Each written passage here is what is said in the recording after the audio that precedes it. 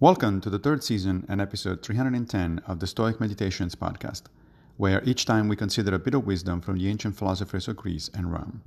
I am Massimo Pigliucci, a professor of philosophy at the City College of New York, and I will guide you through this reading.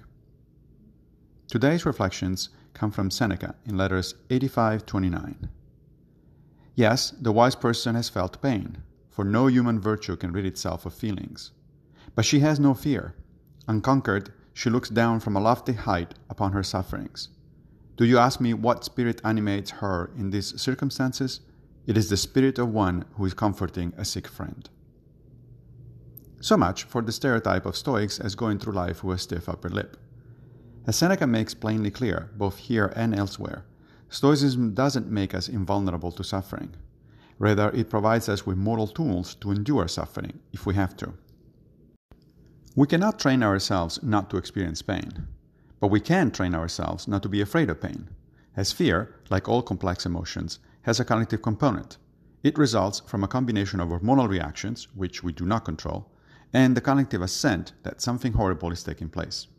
We do control that cognitive assent. It is in our power to challenge it and to revise it. It is also noteworthy what Seneca says about the attitude of the Stoic practitioner. We should treat ourselves as we would a close friend who is sick, with compassion and forgiveness, all the while trying to be as helpful as we can. Thank you for joining me for another Stoic meditation.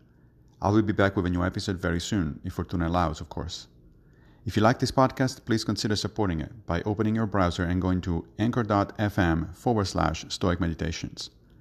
Many thanks in particular to my most recent patron, Ivan Benz.